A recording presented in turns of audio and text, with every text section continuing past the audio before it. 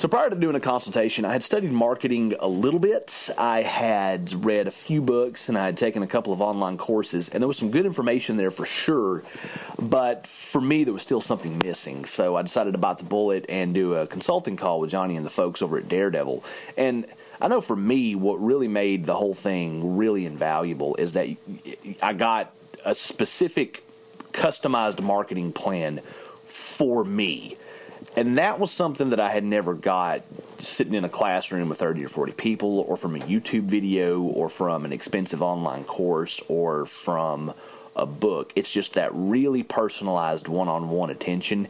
And it also feels like you finally got a coach for your music career. You've got a personal mentor for your music career. And that was something, again, that I hadn't got from any of the other sources of information that I'd studied before that.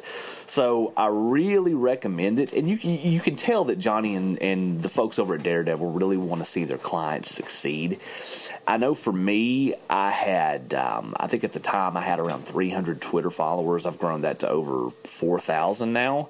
I had under 1,000 likes on my Facebook page. I've grown that to over 20,000. I had 0 email list subscribers at the time, and I've grown that to over 500 now. So I recommend it. I know for the amount of money that you pay, for the value that you're going to get in return, it's just through the roof. I personally feel that I should be doing one of these calls, say, once a month. So if you haven't done this, jump in and do it. I promise you're not going to be disappointed. Hey Climbers, this is Josh Cleveland from Minneapolis, Minnesota. Not too long ago, my guitarist Dustin and I did a consult with Johnny, and the results we have seen have been pretty awesome. We were looking to get a little further reach into social media and to grow our fan base, and that is exactly what has happened. To kind of put that in context, I've been on Instagram for about 7 years, and I had 487 followers.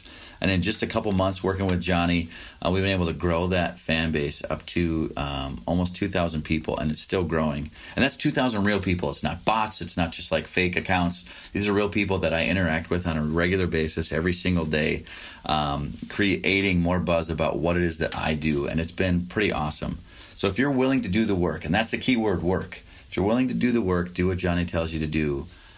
Schedule a consult. You'll see some growth in your audience and your fan base immediately if that's what you're after. Although I will tell you this, it's a lot of work, and Johnny told me that he's going to give me work and I'm going to hate him, and I do. I hate Johnny so much, but in all the best ways. So schedule a consult. Social media. Challenge accepted. Challenge accepted. All right, welcome to another episode of Pick Johnny's Brain. This is where climbers like you, listeners of the podcast, send in their music marketing questions, artist exposure questions, their music business questions, artist development questions. Send them to info@daredevilproduction.com. And make sure that you put Pick Johnny's Brain into the subject line so it gets into the right folder, and then we'll answer it eventually here. We try to pack one answer, or as many as we can, into a solid 15-minute value bomb so it's quick for you, and we're making sure that we're actually answering and addressing what's on your mind. And if it's on your mind, it's on a bunch of other people's minds. So that said, my gift to you, please get the free informational download, 21 Biggest Reasons You Don't Have More Fans. Go to giftfromjohnny.com, JOHNNY, giftfromjohnny.com, and tell us where to send it. That's our gift to you, just for playing our home game. And here is today's question. This is from Carl Sky. And Carl asks, is it possible to make good money by just releasing my songs on the major platforms, Spotify, Amazon, Google, etc., without ever being a live performer? I'm primarily a songwriter, so I don't want to be the artist, quote unquote, but I get the feeling that the current market situation mandates that everyone has to put themselves out there as a performing artist in order to get noticed. Yes, it's possible to make great money and never be a performer. There are a number of different acts that can support this. I think of the Gorillaz, who's basically a cartoon. It's a think tank of artists who are great songwriters, producers. They're putting out great product, and then it's a cartoon, so it's not them at all. They don't have to perform. I don't know if they actually do live stuff at all.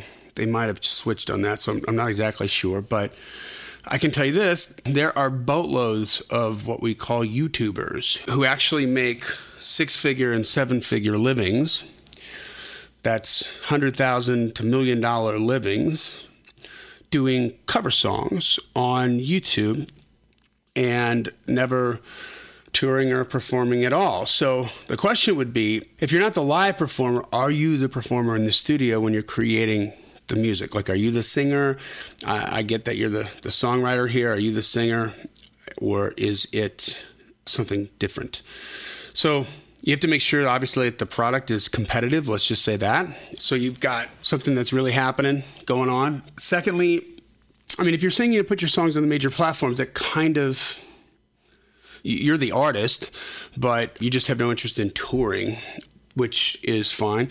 But I've done a bunch of records for friends outside of Nashville who are songwriters that do, and they're also artists, but they do library music. So they make a living getting like $2,500 a song to write a country record that is going to go into a library that commercials and TV shows are going to use as background music and stuff like that. So the deal is, you get paid up front like $2,500. The library gets the back end and they get the sync fees and all that. So they kind of take care of that for you. But so mostly, my hit songwriter friends that do this, they give them their B songs because they're not going to be really heard. I've done probably 6-7 records like that where I've had artists outside of Nashville come here specifically for country stuff because they can't get the country sound even with the top musicians that you could possibly get anywhere else, just because Nashville is the sound is different because everybody's in a room together, and that's just kind of the way it works here. So yeah, I think you can actually be that person, but make no mistake, Carl, you have to get noticed, but it has to be marketing. Even a live performer doesn't get noticed without some kind of marketing. So the question is, number one, is the product competitive? Is the music competitive? Are the recordings competitive? Is the songwriting competitive? Number two, what is the hook visually? If it's going to be you, but you're not going to be a live performer, that's okay. But there has to be something there. A lot of the YouTubers are, really talented, say, singers and arrangers and musicians, and they do different versions of different songs, and they've built up massive followings because they're extremely talented. They're in the video, so that makes them, I guess, a live performer, but they're not touring. So if it's not going to be you in front of the camera either, then, and obviously like the Gorillaz thing is nice if you have a bunch of money because you got to hire an animator to make your cartoon work. But in this case, who's going to sing it? Who's going to be on camera and do it that way? So, yeah, I think you can make good money doing that. I think that looking forward in the future, too, if you want to see what the future of the music industry looks like in the next couple of years, look at Hollywood right now. So, to me, Hollywood and the music industry are two very, very, very similar industries with very different products. The similarity in the industries is for at least 100 years, each of these industries has been making incredibly good intellectual property, compelling intellectual property, and they push that intellectual property out on broadcast platforms, and they're unaware. Hello, Pantheon Podcast listeners. Christian Swain here to tell you more about my experience with Raycon earbuds. Our family now has 3 pairs of Raycon earbuds around the house, and my wife just grabbed a pair of the Headphone Pros to replace some headphones from a company that was double the price. And yes, she loves them. Now, if you haven't pulled the trigger on a pair of Raycons, or even if you have, but you're in the market for another pair because they're just that good, well, now is the time to check them out, because they just launched their upgraded model of the best-selling everyday earbuds.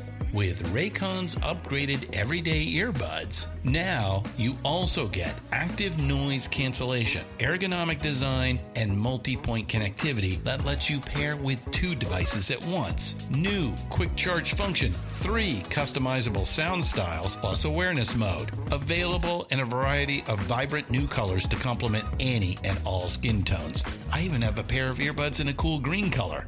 I have tried just about every earbud known to humankind, and these Raycons are fantastic. Seriously, if you've been wanting to check out Raycons, there truly is no better time. You're going to ask yourself why you didn't check them out sooner, and Raycon offers a 30-day happiness guarantee. So what are you waiting for? Go to buyraycon.com/Pantheon today to get 20% off your Raycon order, plus free shipping. That's right, you'll get 20% off and free shipping at buyraycon.com/Pantheon. buyraycon.com/Pantheon. Of digital, they just didn't come from that realm. Their castles were built on broadcast. So they didn't understand digital. Well, Netflix, to me, is the Spotify of Hollywood. And they came and said, hey, we're going to do this digital thing over here. We need some licenses. And Hollywood patted them on the head, like, here you go, little boy. Here's a couple licenses. Go make us some money. We're busy making really cool intellectual property over here. So they went and they did that. Well, lo and behold, they showed them that there was really good money to be made. And that was going to be the future of the way they were going to be able to push their intellectual property, how they're going to deliver the product. That was going to be the pipeline. In advance of that, and this is where the difference in products makes a big, big difference. What did Netflix do 6-8 years ago that was significant? They started making their own product. They understood that Netflix, at that moment, existed at the will of all the license holders. Who owned the licenses for the movies? Was it whether it was the network or, for the TV shows like Friends and The Office and different shows like that, or the movie studios who owned the rights to the movie? Their business was built on rented property. As long as they got to renew the licenses, they got to continue to make money. But at some point, the movie studio heads and the network heads are going to be going, how is it that we created Friends? We invested all this money into it, and now we just put it on this platform over here, and nobody's going to Netflix for Netflix. They're going to Netflix to see Friends. They're going to Netflix to see The Office. They're going to Netflix to see their favorite movie. Like, the content is creating the traffic, and Netflix just understood that we had to create a repository for it and give people access to that repository of incredible content. But for that, they're taking a huge split. So Netflix, in plain English, shows Hollywood, number one, that boatloads of money can be made on digital. Number two, how to do it. So Netflix, being as smart as they are, understood that, hey, we're not going to be around for too much longer. We have to create our own content, which is what they started doing so that we can survive after they pull all the licenses, which guess what? You've already seen that happen. You have Disney Plus now. You have NBC has its own streaming service. You have CBS with their own streaming service, HBO with their own streaming service, so that the owners of the intellectual property are getting 100% of the revenue that's generated from the traffic that it creates, which is the way that it should be. It's just the natural way things are going to pan out. Well, Netflix, in advance of that, started creating their own content. It's amazing. The last Emmys a couple months ago, Netflix was second in the amount of Emmys, only to HBO. So they are a massive player in Hollywood now, and they can survive just fine on their own without anybody else's licenses because they have enough content to create enough traffic to keep the ship afloat. However, this is where the product difference matters because it still costs millions of dollars to make a movie or a TV show, and there's 40,000 uploads a day to Spotify. But the same general situation is happening. It's just that the music industry is a little far behind on their journey into the digital realm. They're behind Hollywood on that right now. But remember, they started in the same place, all broadcast platforms, and now they're having to learn that, number one, there's boatloads of money to be made on digital, and number two, they're going to get sick of sharing it because it's their content, it's their artists that are driving the traffic to Spotify, to Amazon, to YouTube. When Taylor Swift puts out a new single, Spotify will get 1 billion streams within a month. And they're going to split the revenue with Spotify for having a player, right? The distribution doesn't matter in digital. We don't care where it is. We'll go find it. We, the consumers. So what does that mean? That means eventually here, what happened in Hollywood is going to happen in the music industry. The labels are going to take back their property and they're going to have their own streaming services. And when you look at last year, 2018, a 46% increase on Spotify in streams for America, and none of those streams were about the top 500 streamed songs. So those are your major label songs. Those are your big artists. That's the top 10 every week, right? There's 52 weeks in a year, 2 weeks away for Christmas. So there's 50 weeks of top 10. That's 500 top streamed songs. Guys, the 46% increase last year was all indie artists like you, Carl Sky.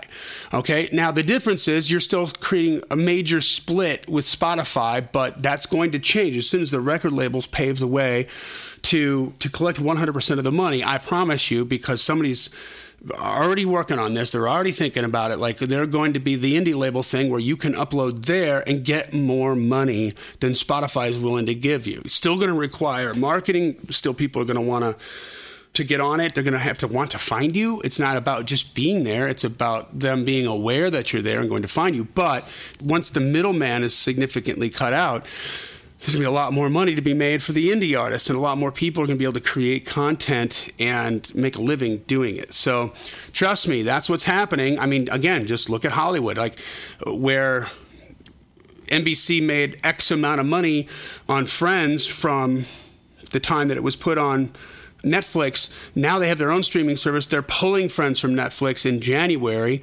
and they're going to make all the money. They're going to make more money. It's just that simple. So hang in there, and you got to find a way to market it, but there are many ways to make money creating music and not have to be the performer if that's not what floats your boat. Hope that helps, guys. And once again, send your questions to info@daredevilproduction.com. We need your questions. Please send them in. Put Pick Johnny's Brain into the subject line, and so it gets into the right folder. And if you haven't done so already, go and get the free informational PDF called 21 Biggest Reasons You Don't Have More Fans.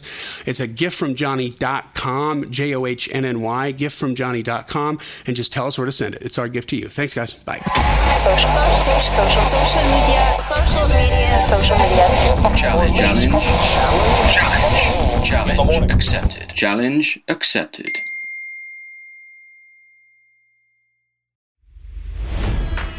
It's NFL draft season, and that means it's time to start thinking about fantasy football. FantasyPoints.com features industry-leading experts and prognosticators using proprietary hand-charted data to help you score more fantasy points. FantasyPoints.com is the place to go for whatever kind of fantasy football you play. Whether you play fantasy football, daily fantasy sports, or do a little bit of everything, Fantasy Points has the meticulously researched content to guide you to victory. And why wait for the fall? Fantasy Points also covers the new spring football league, the UFL. Join the guru, John Hansen, Scott Barrett, Joe Dolan, and other massive names in the fantasy football universe with an exclusive offer. Use code Pantheon for 15% off any Fantasy Points package, including the all-in package, with access to every article, tool, and data nugget that Fantasy Points has to offer. That's FantasyPoints.com and code Pantheon for 15% off at Fantasy Points. FantasyPoints.com, code Pantheon. Score more fantasy points.